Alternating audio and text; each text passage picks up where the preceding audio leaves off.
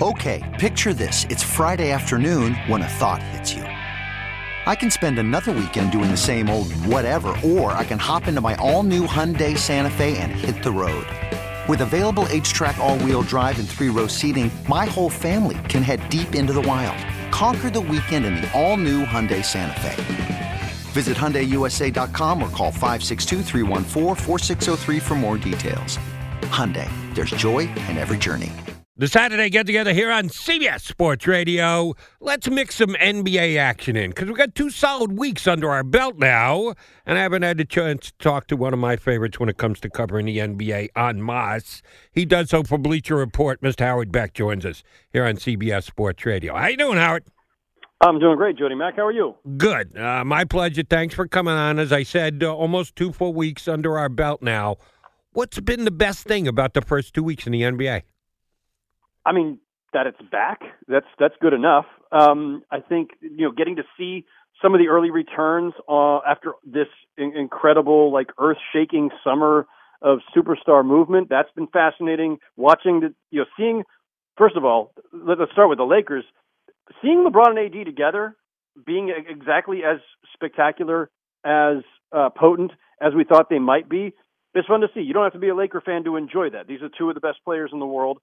And it's just nice also to see LeBron kind of rejuvenated and back to the form that you knew he could be at after, I think a lot of people kind of wrote him off after last season. So they've been fun. Seeing the Clippers get off to this strong start with Paul George still not even playing yet has been really interesting to see. And, the Rockets, obviously some bumps with their new superstar duo. We'll see how that pans out. I'm not one to jump to conclusions after 2 weeks of the season for anybody, but I think, generally speaking, we've just had a lot of really entertaining stuff. The Luka Doncic, Kristaps Porzingis partnership seems to be off to a great start, and the Mavericks are kind of revived.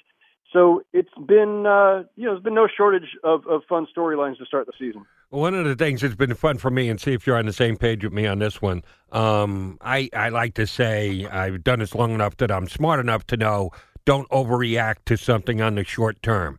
Well, between you and I, watching the Lakers lose opening night and then watch the Celtics get beat by the Sixers the second night, I kind of said, uh-oh, on both. I didn't throw my hands up and go, oh, shoot, neither one of these teams are going to be good.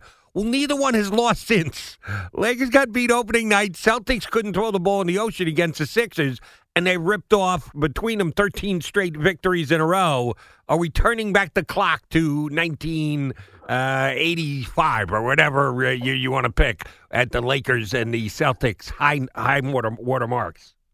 I mean, you could turn it back only to 2008, Jody, if you wanted to. I mean, it hasn't been that long since we had Lakers Celtics. Yeah, I was trying to go Bird Magic off the top of my head. My bad. Listen, you want to play the classic hits. Who am I to criticize? I'm just saying, periodically this thing revives itself. Look, it's possible. A year ago at this time, I, like a lot of people, was probably irrationally exuberant about the Celtics prospects, with Kyrie and Gordon Hayward coming back to full strength and playing with that young crew with Jaylen Brown, Jason Tatum, Terry Rozier. And I thought that was going to be a great team. I thought they were a true contender in the East. I was not the only one who, later in the season had to go, I guess we overestimated these guys. Obviously, chemistry issues, youth issues, all kinds of things that dogged the Celtics last year. But the trade out of Kyrie and maybe some of the chemistry issues that were attached to him, and I don't think it's entirely on him, but bringing in a guy like Kemba, giving the young guys more room to operate again because there isn't a ball-dominant Kyrie there. And on top of it, and this was predictable to an extent, it's only natural that Gordon Hayward would look that much better in November of 2019 than he was going to in 2018 after a year out. It takes a long time to come back. We saw it with Paul George. We've seen it with other guys over the years.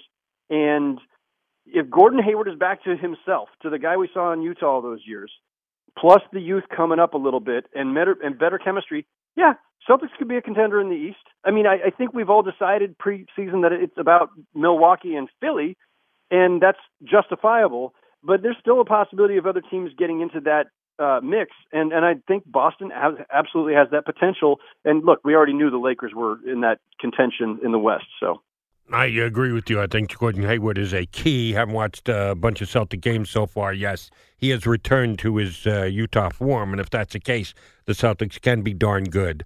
You mentioned the AD and LeBron combo out in L.A., and they have been phenomenal. But you do have to win as a team. If Gordon Hayward is the key in Boston above and beyond their youngsters and everything else, who's helping LeBron and Anthony Davis in L.A.? Is it more coaching or is it more the other parts around their superstars? Well, as long as LeBron and AD are healthy, and it's a reasonable if, because AD's got an injury history, LeBron is in his 17th season, so there's going to be those concerns. As long as those two are healthy, because they are so good and they're so dynamic together and they fit so perfectly together, you don't necessarily have to have a third guy. Like, it's great that the Clippers have Lou Williams, and it's one of the reasons why I had the Clippers ahead of the Lakers in my preseason projections, is that with Paul George or Kawhi Leonard are out or are off on a given night or just out of sorts, Lou Williams can drop 25, 30 anytime. And the Lakers don't have that guy. The hope is that Kyle Kuzma maybe becomes that guy. And maybe. I'm not certain that that's who he is. But aside from that, it's a lot of just like very good role players who will play well off of LeBron and AD. So the real key for the Lakers is just those two guys being at their peak, at their maximum. And anytime they're out there, that means that Danny Green's going to get a bunch of open shots and he'll be great at, doing what he does. Rajon Rondo will bring a little bit more playmaking. Kuzma will do his thing. Like, they've got good, solid role players. I just don't think they have that one guy who you can turn to and say, listen, bail us out tonight because LeBron is taking a night off. Speaking of taking a night off, we're talking to Howard Beck, who never takes a night off, but that is the next topic I want to get into him. He, Bleacher Report, here with us on CBS Sports Radio. Load management. We now have a term, and you and I have both been watching the NBA for a long time, and over the last 6-7 years, guys have taken days off. It was just a rest day or a maintenance day, but now we have a definitive term that describes it, load management, and it's a big deal in the NBA. It's a big deal with the media. It's a big deal with the fans because they pay big dollars to go see guys, and they never know if they're going to play or not. It could be a load management day. The fine that they dropped on Doc Rivers for being honest this week, I thought was ludicrous and ridiculous. It just tells you that the NBA is taking this very seriously, and they're trying to put an all-important face on it for the fans' sake. How big a deal is this? Should we be fretting over it? Should we be damn pissed about it? It is what it is, and I don't know that it's going to change or it's going to go away anytime soon, but just the way that everyone is trying to deal with it befuddles me at times and ticks me off at others. How should I be feeling about load management? I'm not going to tell anybody how they should feel about it. I think that this is one of the trickiest issues for the NBA to navigate in the modern era here, because the league under Adam Silver in particular, during his tenure, one of the hallmarks has been player care, player welfare. They've gone to great lengths to make the schedule less burdensome, less taxing, eliminating as many back-to-backs as possible, eliminating 4 games in 5 nights entirely. I think they've eliminated 5 and 7 entirely also, and minimized 6 and 8 or whatever it was. There's, all these tailoring efforts they've made to make the schedule less onerous, because there is science to suggest strongly that fatigue leads to injuries. Fatigue also leads to just degraded play. So if you're playing on the second night of a back-to-back, and if you're playing, a 4th game in 5 nights as they used to, you're just not as good. So the product isn't as good. So it is in the NBA's interest as well as the players' interest to have the ability to rest more often. And if that means load management, rest, whatever people want to call it, then that's just, smart, modern-day thinking about how to deal with these elite athletes who you've invested tens or hundreds of millions of dollars in. It's just prudent. I don't have a problem with the philosophy behind it. The other side of it, of course, is that, okay, now Kawhi Leonard takes a game off and the world comes apart because people say, well, if he's healthy, he shouldn't be taking the night off. And, they did XYZ back in the day, and this was a national game, or these fans only get to see this team come through once per season. And those are all fair things to raise, and it's a tough balancing act. And I don't know that there's a right or wrong answer on this, to be honest.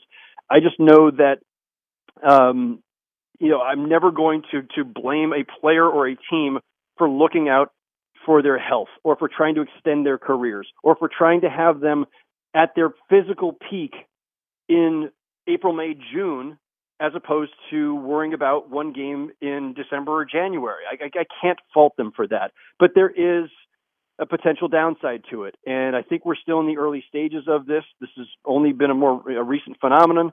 And, we'll see how it goes. I don't like the way the NBA dealt with the Clippers the other night because I think they were kind of talking out of both sides of their mouth saying the Clippers followed the rules. Nevertheless, we're going to fine Doc Rivers for actually saying what was probably closer to the truth, that it was just a rest night. But, as I say, this is all still new and they're trying to figure it out. Yeah, and I hope they've got an owner who's got a couple dollars. I hope he's writing Doc Rivers checks for him because they did the same thing to Doc last year. He's doing work for the ESPN and talking about the NBA, and God forbid that he compares Kawhi Leonard to Michael Jordan. Oh, that's a fine tampering. He's going to be a free agent.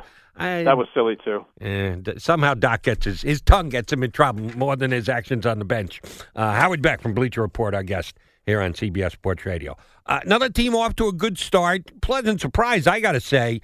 Toronto Raptors, your defending champions, at 6-2 out of the gate. They've got some injury issues now. Larry's got a bad thumb and Ibaka's got an ankle, but they have gotten off to a great start, and Pascal Siakam has been phenomenal. Has he already played himself into the top 20 players in the NBA, given the spotlight and the chance to shine with Kawhi leaving that team? If he has, can he play himself into the top 10 by the end of the year? Ooh, that's a fun question. Look, I think by a lot of people's preseason assessments, he was already breaking the top 20, 25, wherever you want to draw the line. He was right in there.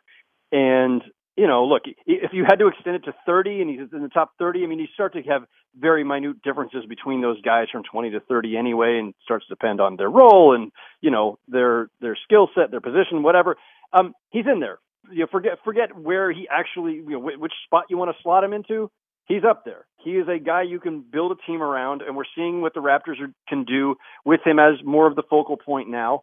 And yes, they will have some injury issues, or they already do, and they will have some age issues because of Lowry and Ibaka and Gasol, the miles that are on those guys. But they do have some young guys in Anunoby and Van Vliet. It's a good mix, and I'm not surprised they're off to a strong start. I thought that this would be top 4, 5, 6 in the East, somewhere in that range for the Raptors, because even without Kawhi, there's just a really strong returning core there.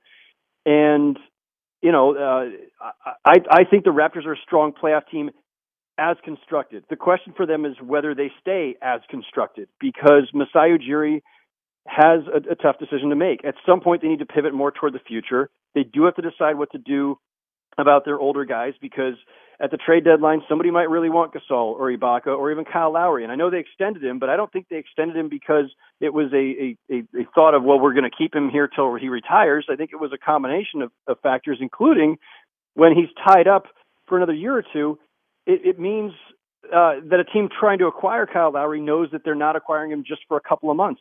They can have him for another season after that. So those guys will have value. And the Raptors will have to decide whether they are trying to play this season as defending champions who want to make a strong playoff run, or as a team that's now between eras and needs to start to pivot toward the future. We're talking to Howard Beck from Bleacher Report here on CBS Sports Radio. All right, so the defending champions might not be the favorites, but they look like a playoff team in the East. Can't say the same for the Western Conference defending champions. The Warriors, because of injuries, because of defections, because of some bad luck, are off to a pretty horrific start. When Steph Curry got hurt, someone asked their owner if this could become a rebuilding/tanking season, and he said, I won't even answer that question, which was the answer I wanted to hear, but I don't know if it was the answer he should have given. And I know it's early, and we got a long way to go before the trade deadline, but if the Warriors are 10-25 midway through the season, or 12-38, whatever you want to call it, are they going to move a guy like D'Angelo Russell, who only put up 50-something last night in a loss? Do they say, yes, discretion is the better part of valor? 5 straight championship appearances. It's not happening this year. let's start the motion to see if we can get 5 more in a row somewhere down the line. Well, I'm not surprised that the Warriors were struggling out of the gate, and obviously Steph Curry's injury kind of makes this all a moot discussion anyway. You know, the will they or won't they make the playoffs? How good really are they? But I didn't think they were going to be that good anyway, because the drop-off from Steph Curry and Draymond Green and to an extent D'Angelo Russell to the rest of that roster, where the drop-off was just so steep. So many guys with minimal NBA experience, guys who wouldn't be starters anywhere, much less on a team that's a 5-time defending Western Conference champion. This is just a tough road that they were going to have regardless. And I think Curry's injury at least gives them some clarity that this season is not about making the playoffs. They can just give up the ghost. Don't rush back Klay. Don't expect Steph to save anything. Just, see what you've got in your young guys. See what, Poole and Pascal and these guys can give you. See what kind of future they have.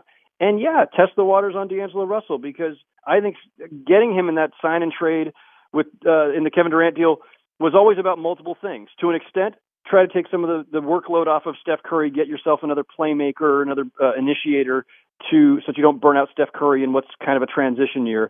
But also acquire him as an asset, as a guy who you can flip later to a team that really needs a starting point guard. And whether that's Minnesota, who he seriously considered signing with before, or someone else, it would make a lot of sense. You can probably get a nice return for him and rebuild that supporting cast, because everybody focused so much on Durant leaving, but they lost Iguodala and they lost Sean Livingston, and they just were gutted at their, in the core of that team, that roster. They need to rebuild in multiple places. It's not about getting another star right now. I think it's about getting your current stars healthy so that when you come back in fall of 2020, you've got a vibrant Steph Curry and Klay Thompson together again, Draymond Green back to who he is. That's a playoff team right there alone. And then if you flip D'Angelo Russell for some help on the wings, you're back in business. All right, and the last thing, Howard, I don't know if you've seen this. This story broke today, last couple hours or whatever, and I don't know how serious this is. I don't know even how to address this and or deal with this. Dion Waiters getting off a plane with the Heat today, was passed out in the plane when they tried to get him up. He had some kind of seizure, and this was an article I read just before we started this interview, overdosed on gummies. Have you seen or heard this story yet of Dion Waiters overdosing on gummies? What kind of gummies are we talking about? I mean, I could only speculate, and I wouldn't want to speculate at this point since there's so little information out there, and I have no insight whatsoever into this. So okay, it would be irresponsible for me to speculate. I hope he's okay. Good. You don't know. I don't know. I'm going to try and find out more about this too. Good stuff, Howard. Whenever you come on, know we're getting the inside from the NBA. Thanks much. We'll talk to you plenty over the course of the season. Enjoy watching some hoops tonight. Always a pleasure, Jody. Mac, look forward to the next time. My pleasure. That's Howard Beck from Bleacher Report, NBA insider extraordinaire, here with us on CBS Sports Radio. All right, we'll get the phones reopened. 855-212-4227. Saturday get-together right here on CBS Sports Radio. You could spend the weekend doing the same old whatever, or you could conquer the weekend in the all-new Hyundai Santa Fe. Visit HyundaiUSA.com for more details. Hyundai. There's joy in every journey.